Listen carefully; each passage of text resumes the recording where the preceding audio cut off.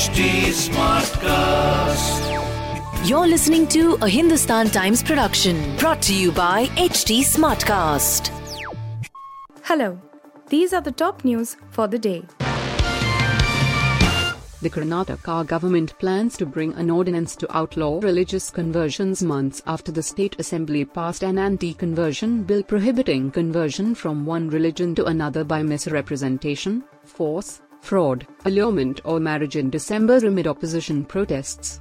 The legislation is modelled on similar laws in other Bharatiya Janata Party, BJP-ruled states such as Uttar Pradesh and Madhya Pradesh.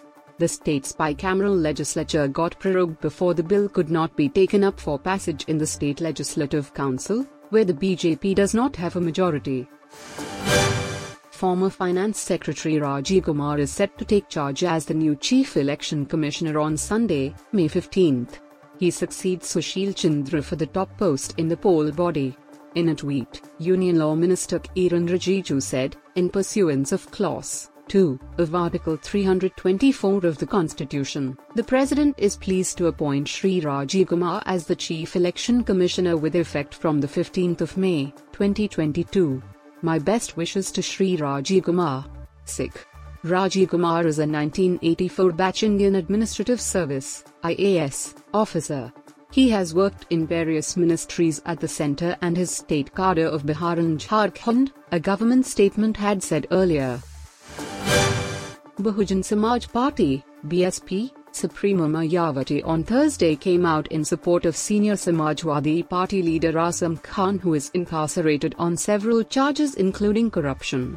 In a series of tweets, Mayawati accused BJP-led state governments of targeting the poor, Dalits, Adivasis and Muslims and harassment of its political opponents.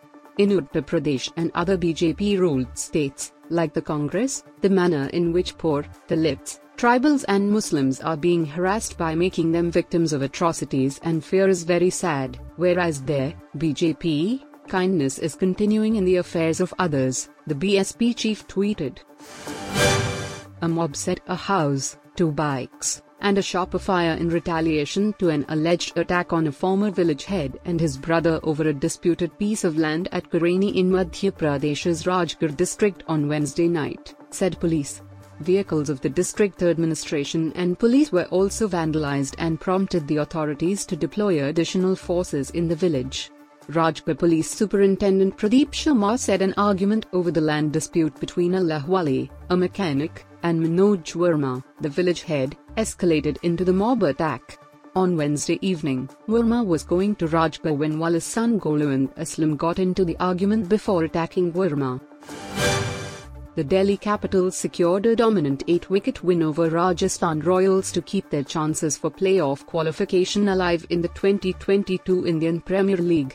After restricting the Royals to 166, DC rode on contributions from Mitchell Marsh, 89, and David Warner, 52, to chase down the target in 18.1 overs, as the side inched closer to Royal challengers Bangalore in the points table, who are fourth with 7 wins in 12 matches. Warner and Marsh forged a 143-run stand for the second wicket, which proved to be the difference between both sides. However, the Delhi Capitals opener got a lucky reprieve during the 9th over of the game when he missed a leg break against Yuzvendra Chahal, but the ball failed to dislodge the bails despite hitting the leg stump. Actor Nimrata Shirodkar on Thursday watched the 4 a.m. show of her husband Mahesh Babu's new film Sakari Vari Pata at a theatre in Hyderabad. Nimrata was accompanied by some of her family members for the show and their pictures have surfaced on social media. Nimrata was spotted in a white kurta at a movie theatre. Directed by Parshuram, the film features Mahesh Babu in the role of a loan agent and co-stars Kirti Suresh.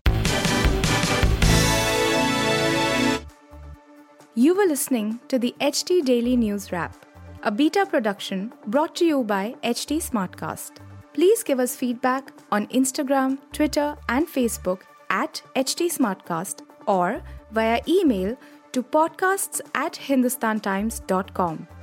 Until next time. This was a Hindustan Times production brought to you by HT Smartcast.